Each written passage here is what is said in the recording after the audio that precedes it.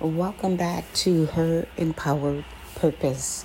I am your host, Leah Simmons. I'm glad that you are back with me. You will probably notice that I have changed the title of my podcast, and it is now called Her Empowered Purpose. And so I want to talk to my audience on today in regards to releasing your testimony. I think our testimony is extremely powerful, and there's a generation that does not know God. And I'm wondering if they don't know God because we have not been those that have shared our testimony. And so I wanted to just take time out on today and to briefly share a portion of my testimony of how I came to the Lord and how He brought me out of darkness into His marvelous light. I was so excited when it happened. Didn't know what to expect or anything of that sort. It was one that was brought up in church. My dad was a pastor, and so I had the baptism of being baptized in Jesus' name. I went to church every Sunday and didn't want to be in church, but I went because that was what we did in our home. And I can remember when I turned 18, I couldn't wait to turn 18 actually, because then we had the choice whether we were going to go or not. And at the time of 18, it was like, okay, so I'm choosing not to go. But it didn't stop what God was already doing on the inside of me. And so fast forward, I'm now a young adult and I'm living out in the California area. And was not going to church or anything of that sort. Was pretty much doing church on Sundays through the television. And so I can recall just life, going through life. I'm married. I have 2 small children at this time, and I'm going through life, married, working in the banking industry, had been working in banking for probably over 11 years. And at this particular bank that I was working with, this was my actual first year with this particular bank. And with this bank, not even a whole year went by, and the bank was being bought, and so they were downsizing. And in the downsizing, it's very cutthroat when a company or organization is about to downsize, because you can get caught anywhere in there. And so I did get caught. I got caught. I wound up losing my job. I lost my job on a technicality. I say it's a technicality because they said I had several days where I was returning from lunch late.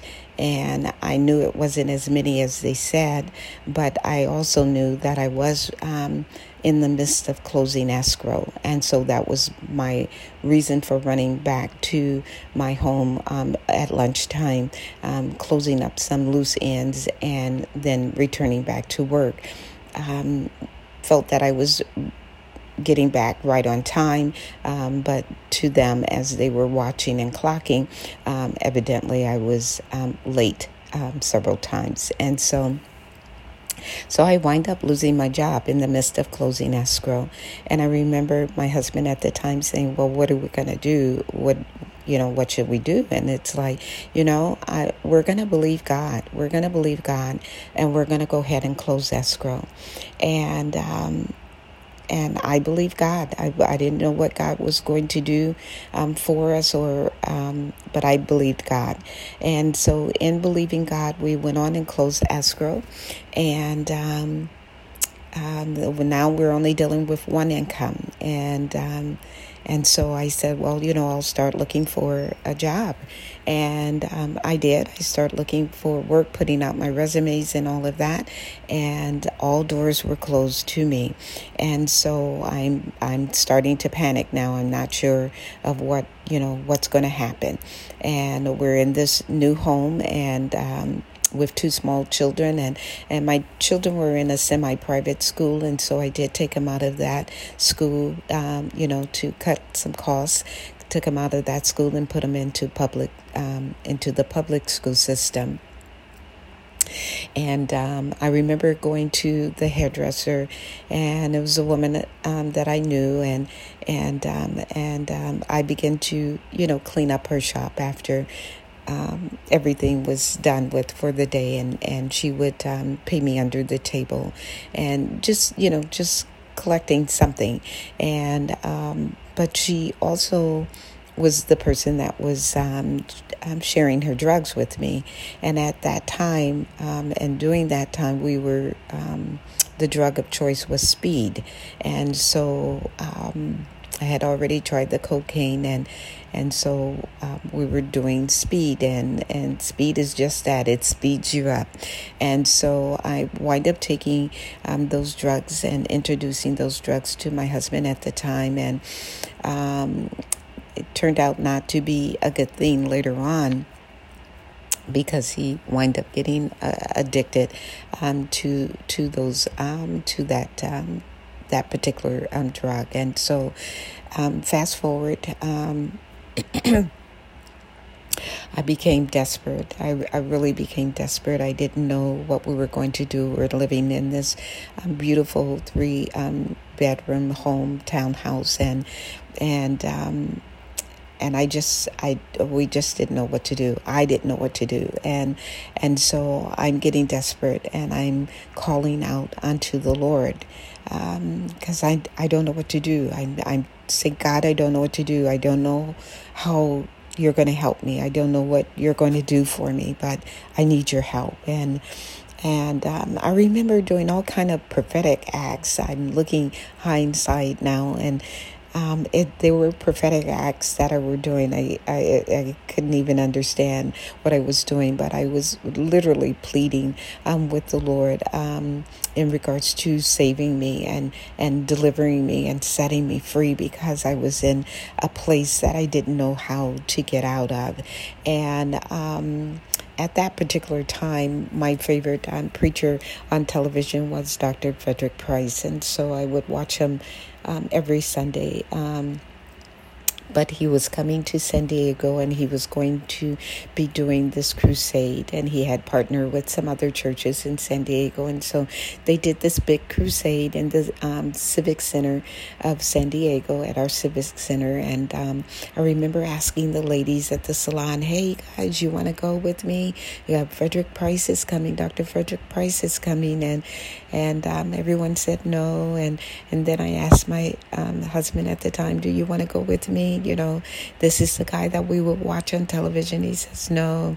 And then I asked my cousin, and she says, no, I can't go. I've got something else going on. But I knew that I had to go. It was like I could not get out of going. I couldn't say no to this situation that was being presented to me, and I knew that I had to go. And so at the time, my husband said, I'll take you down there and I'll come and pick you back up. And I said, okay, that's fine. And so I did go, didn't know anyone in this place, and the Civic Center is really huge. And so I find a seat. I'm just so nervous and just a little high at that particular time as well. And so I'm sitting in the midst of this service. I don't even know what he was teaching or preaching, but after the teaching and preaching, there's always an altar call. And I hear the altar call. I hear him saying that this is the last call, that this is the last call. And what I'm hearing in my ear is that this is my last call. This is my last call. And so I stand up, and I'm shaking all over, and I'm weeping, and I begin to put my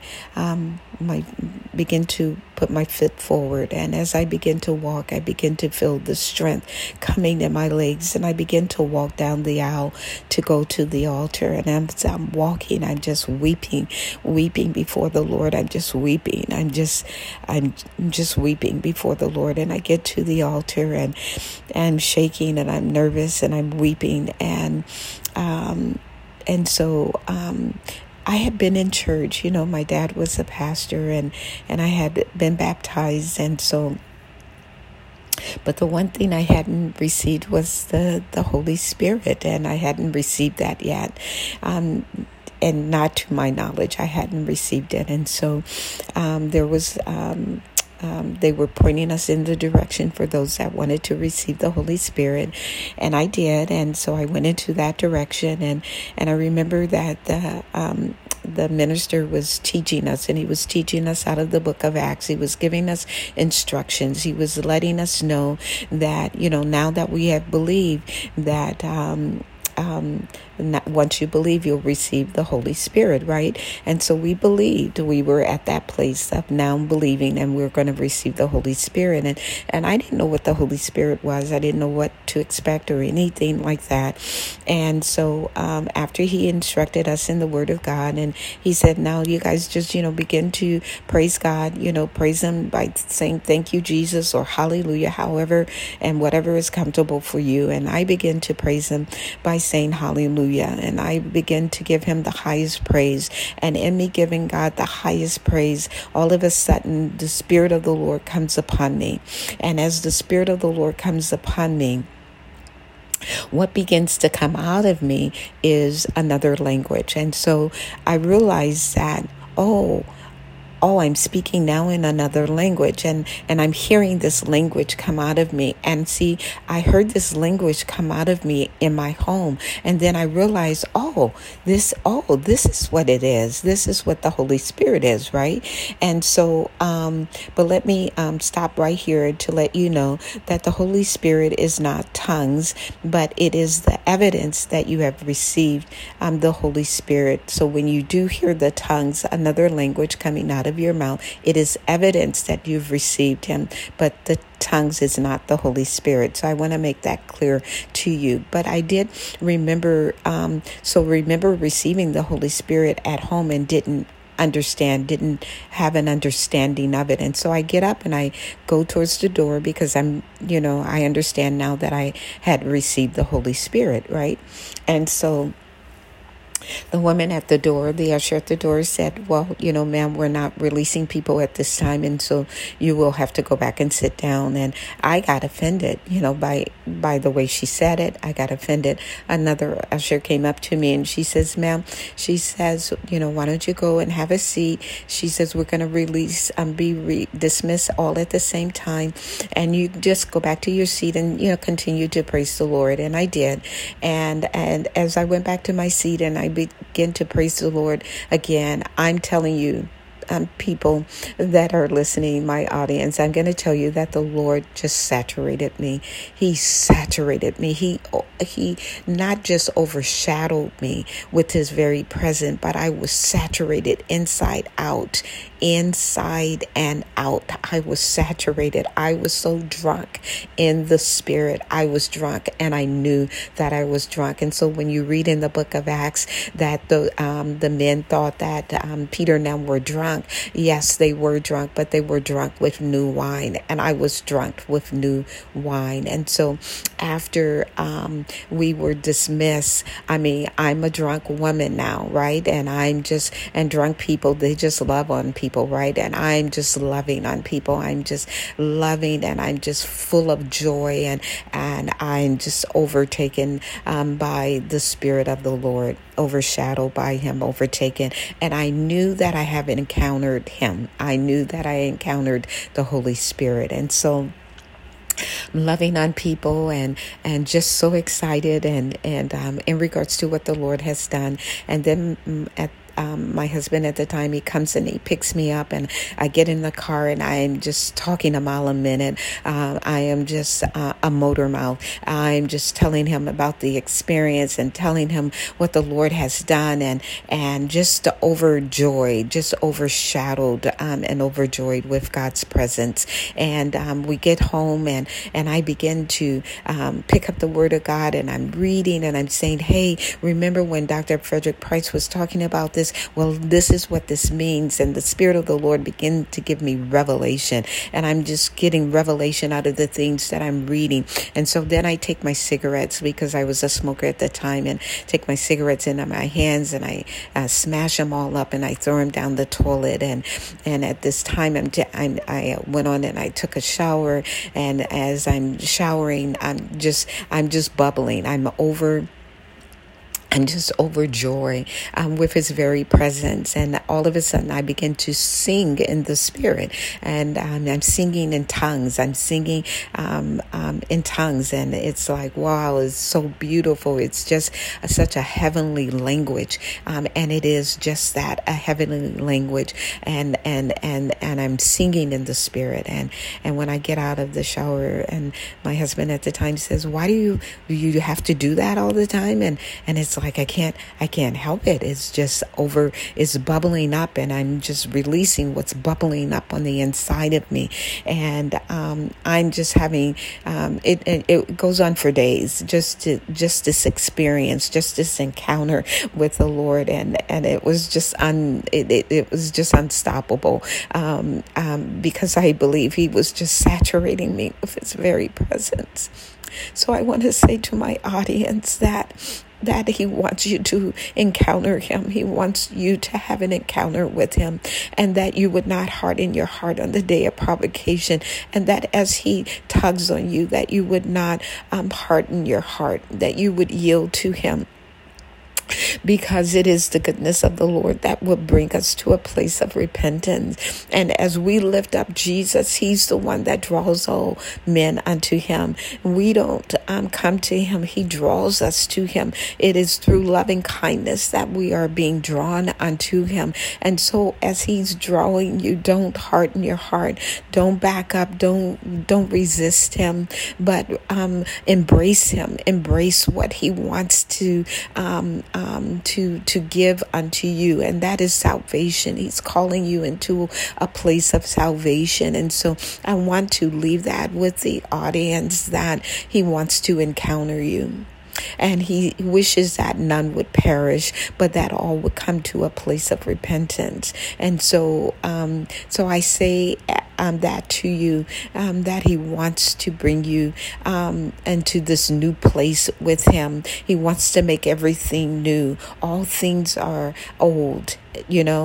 Behold, all things are old, and all things have become new. And he wants to make all things new for you. And so I'm going to leave this portion of my testimony with you. I hope that it encouraged you, and I hope that it will inspire those that are listening to share your testimony, because there are many that need to hear our testimony. They need to know that God brought us out of darkness and into his marvelous light. They need to know, the things that we've walked through, the things that we've experienced. They need to know, and that it is only a God like our Jehovah that is able to save, that there's no other name that is able to save us but the name of Jesus. And so as I leave this with you, I pray that you are encouraged by this testimony. And at this point, I will say shalom to you.